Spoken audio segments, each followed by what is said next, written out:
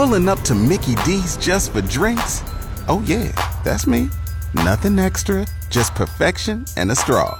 Coming in hot for the coldest cups on the block. Because there are drinks. Then there are drinks from McDonald's. Mix things up with any size lemonade or sweet tea for $1.49. Perfect with our classic fries. Price and participation may vary. Cannot be combined with any other offer. Ba-da-ba-ba-ba. KTSA News Flash.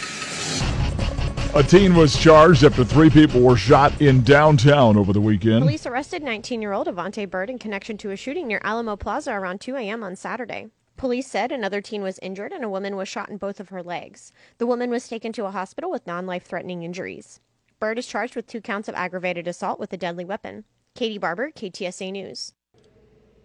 The San Antonio Police Department hoping you can help them track down a missing woman. She is 30-year-old Felisa Paulina Ruiz, last seen in Del Rio at around noon on Monday. She's 5 feet tall, 100 pounds, brown hair, brown eyes, and has a tribal tattoo on her back. Felisa was wearing a pink cap, white shirt, blue pants, pink shoes, and driving a white Nissan Versa with a Nevada license plate at the time of her disappearance. If you have any information as to where she is, get in touch with the San Antonio Police Department. A student who disrupted her high school graduation over the weekend by waving a Mexican flag now has her diploma. Ashley Saucedo was escorted out of the Alamo Dome on Saturday after she displayed the flag during the ceremony. Well, Southwest ISD issued a statement saying flags and other props are prohibited at graduation because they create disruptions. Seniors are made aware of that fact before the ceremony. Saucedo received her diploma Monday. She and her parents had met with administrators. A district spokesperson says Saucedo was never told she would not receive her diploma. Governor Greg Abbott signing 2 bills requiring weatherization of Texas power plants and changing how the state's grid operator, ERCOT, is managed. The Electric Reliability Council of Texas board members are now required to actually live in Texas. And they have to have previous experience as an executive in the finance, business, engineering, trading, risk management, law, or electric market design fields. Abbott signed the reforms after power was out for millions of Texans following 2 winter storms.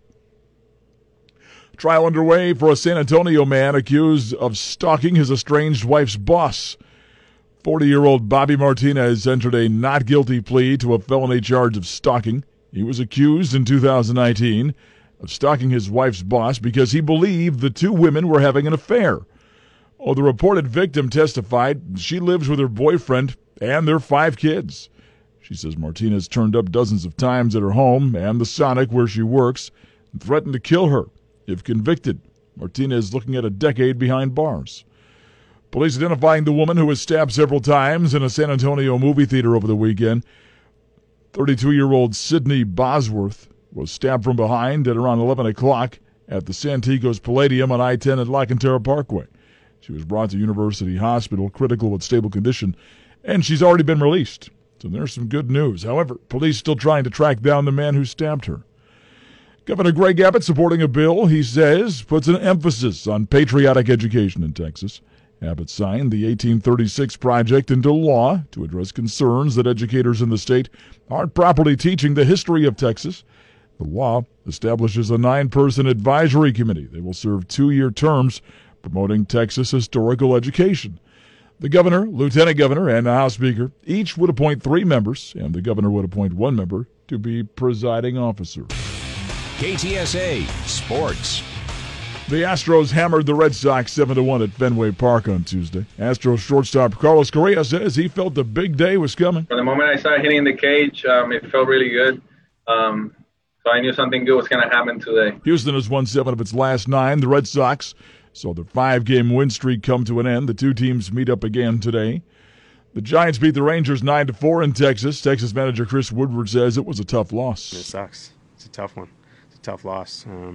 We got a lot of young guys in the bullpen that are learning right now, that have pitched well at times.